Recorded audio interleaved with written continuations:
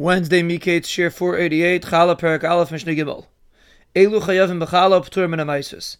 These are things that are Chayav in Chala and Potter from Maiser. Haleket V'Ashikcha V'Apeya. These are all matanas that go to the Aniyim. They're Potter from Maisers. Because we learn out of a pasuk that you only Chayav in Maiser, something that the Levi cannot take on his own. And Leket Shikcha Peya, he could take on his own. Ve'Hefker also he could take on his own. U'Maiserishin Shenit Lat Shumasei. And if you have Maiserishin, the Shumas Maiser was taken from it. So it's Potter from taking Maiser, but you still have to give Chala. U'Maiser Sheni V'Hektish Niftu. If you have Maiser Sheni and Hektish, that you were Paida and now you're allowed to eat it. Also, it's Potter from Maiser, but it's still Chayiv and Chala.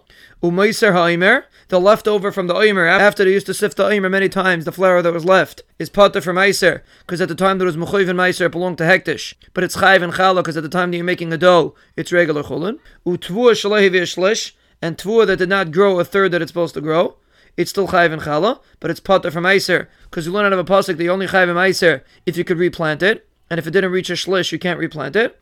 Rabbi Eliezer says it's also Potter from Chala, and he learns it out of a pasuk.